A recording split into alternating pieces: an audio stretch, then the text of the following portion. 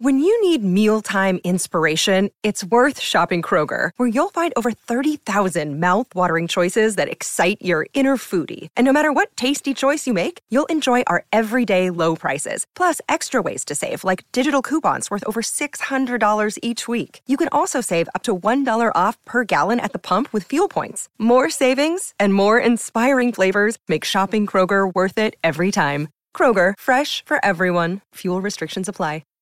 And now, back to Hail Varsity Radio. Back with you at Hail Varsity Radio as new neighbors into the Big Ten, Washington to Oregon. Jacob Padilla joins us from HailVarsity.com and magazine at Jacob Padilla _ where you follow him. Jacob, a lot going on in the world of college football today, but just overall, your thoughts and reaction. I think it's a good thing for Nebraska, and I think it's a good thing for the league to add two names and brands like both of these schools, and I think you're getting them at the right price. What say you? I don't know. It's just kind of hard to comprehend at this point what it's actually going to look like. I think kind of the rush to consolidation, again, it's coming with all kinds of negatives, but that they're ultimately the people in charge are willing to put up because it lands them more money in their pockets. Mm-hmm. So I think the point of college basketball or college football, college sports in general, it's so big and expansive. The conferences allow you to kind of absorb it in chunks, and it kind of has things self-contained into a little. Everybody, there's similar schedules. Everybody's playing similar teams year to year, so you get a feel for, all right, a real conference champion.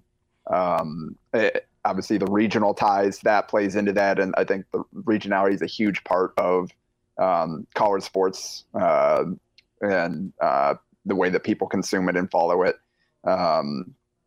Ultimately, I don't think this is good for like the sport itself and just for fans enjoying the games and all that, but I mean, if they determine it's better for their pocketbooks, and that's kind of what's ultimately going to drive it all the time. So we'll see what it ends up looking like in terms of how do they figure out these schedules?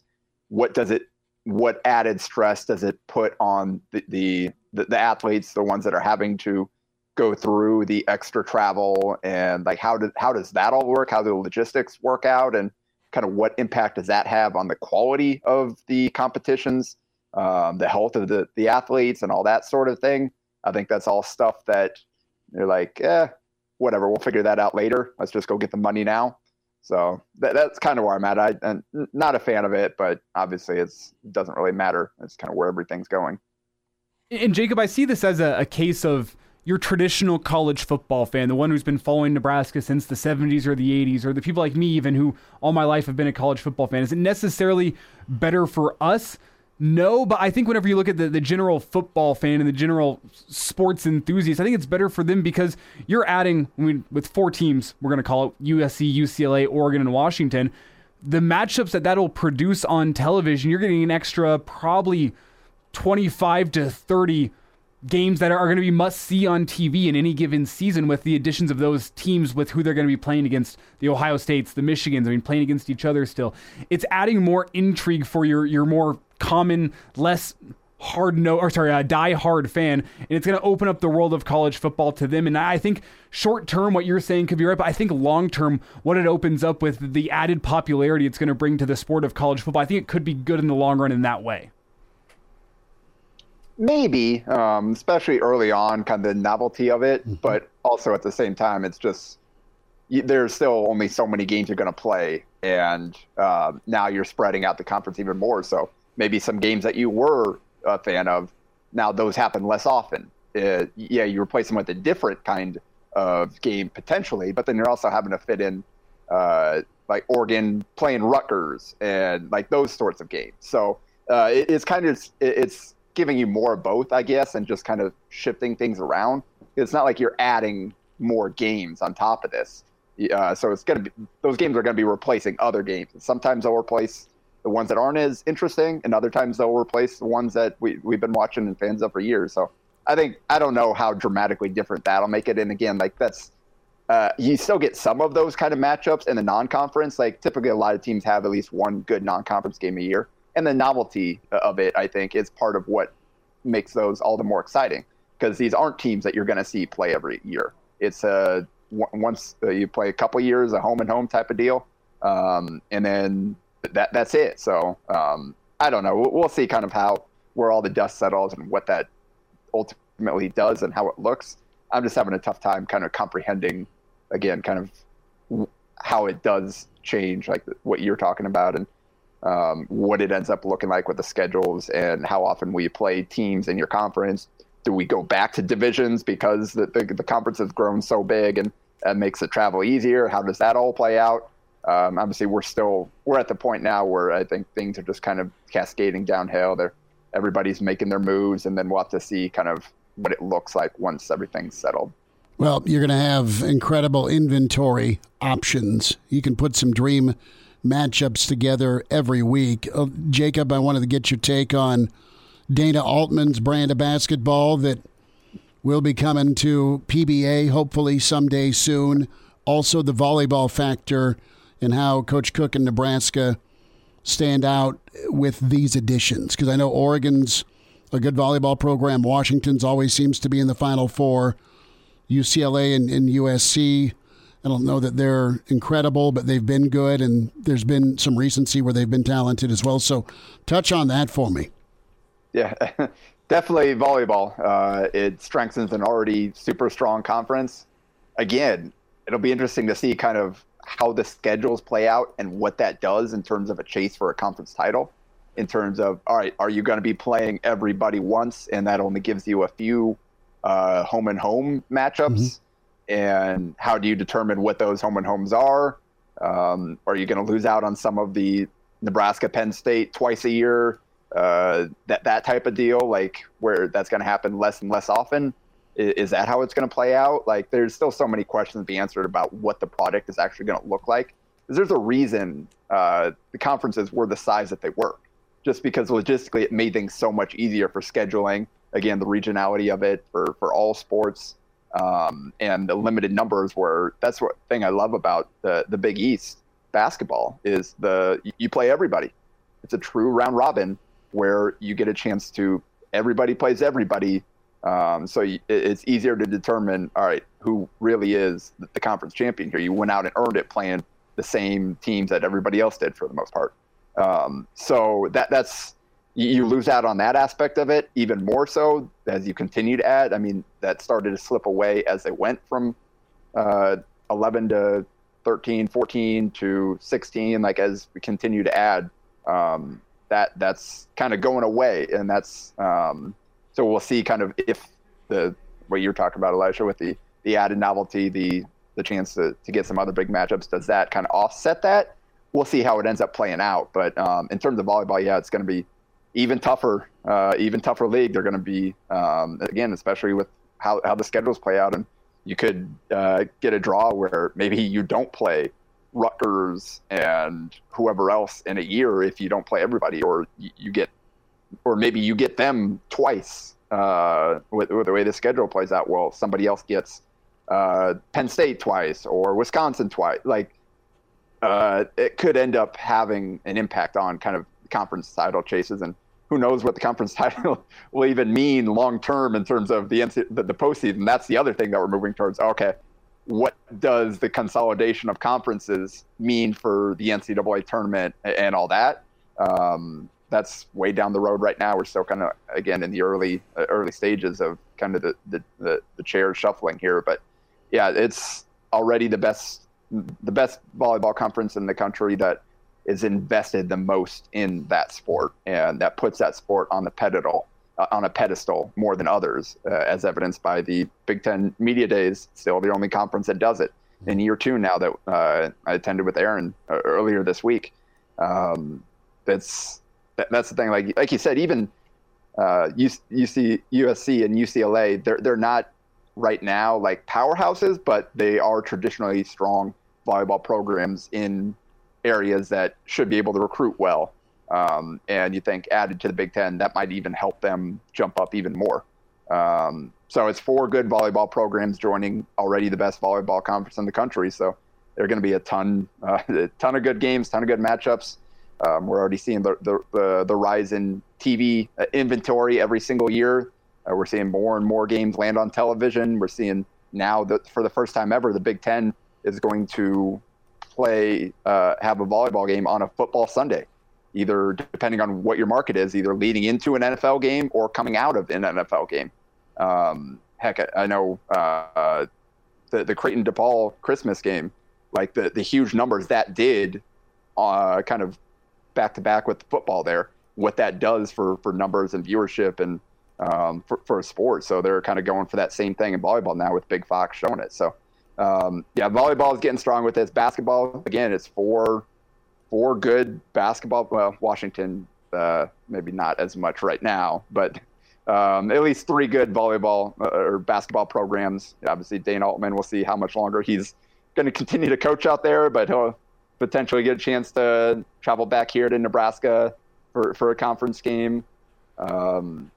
Obviously, we know UCLA has been on an absolute tear. USC's been good under Andy Enfield. So, it was already a very strong basketball and volleyball conference, and adding these teams will make it even stronger. Jacob, with the addition of these 2 teams in volleyball, are they going to have to move media days to Indianapolis too? I mean, the basement of that hotel is looking pretty full. Yeah, although it was nice that they kind of expanded, that they moved us downstairs after. If you saw last year, we were kind of in a conference call room where it was a long tape, like the players and coaches were sitting up at a table, and then all the media members were packed into basically a conference table extending out the long way. And I know the TV, like, I don't know if the Big Ten wasn't expecting Nebraska to send like 4 TV people, but that's kind of how the Huskers roll. So I know they weren't super stoked about kind of the angles and the logistics of trying to shoot in a room like that. So this year they moved it down, kind of more wide open room. And I think it worked out well for them. So still a little bit more room in there. And again, going in shifts, but it's fun. Kind of, again, we'll see how it actually looks like. But yeah, Nebraska, Oregon, we've seen it in the postseason. Now we'll see it in the regular season. Nebraska, UCLA, same thing. We've seen a non-conference matchup in the previous years. Now that'll become more regular.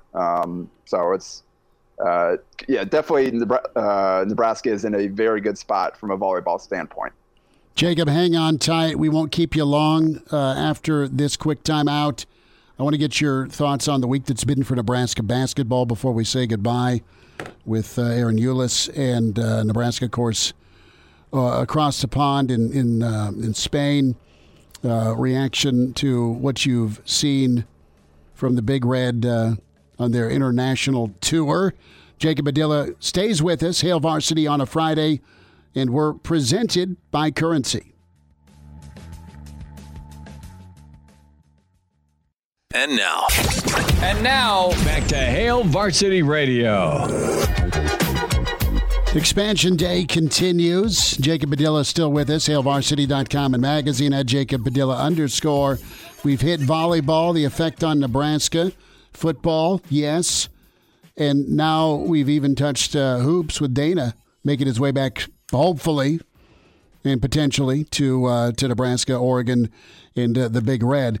So, Jacob, I want to get your thoughts on Nebraska basketball, their trip to Spain, but also the situation that rose up with Aaron Eulis this week. Yeah. The Aaron Eulis situation certainly is not ideal. We'll see kind of how that plays out. Doesn't sound good right now based on the initial charges and report.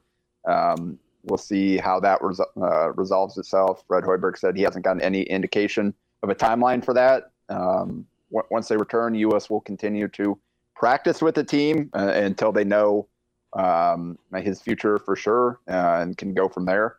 But I think they're planning as if they're not going to have him. So I don't know that they're going to go grab just any point guard just to add one. I think we're at the point now where, I mean, to be honest, Eulis was already pretty far down their list of targets based on what we saw.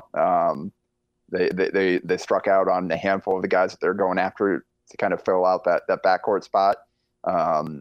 So I think ultimately what this could mean is a larger role for Jamarcus Lawrence, which isn't a bad thing. It comes with pros and cons. I think from what I've seen of him, I think he is better off the ball. I think that's how he would, if you want him to play to his strengths, you play him at the 2 alongside another ball handler that can set him up, have him spot up, run off screens, that type of thing.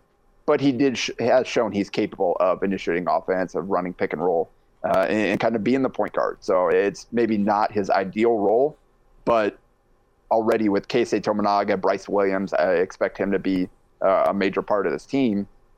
You're looking at either Lawrence starting at the point or coming off the bench, and he's a young guy in the program that you're excited about. So worst case scenario, if US isn't available, it just means a larger role for Lawrence, which again, kind of pros and cons of that, but it's not the worst situation in the world where you've got a young player that you'd like to get more minutes. Now this gives you the opportunity to do that.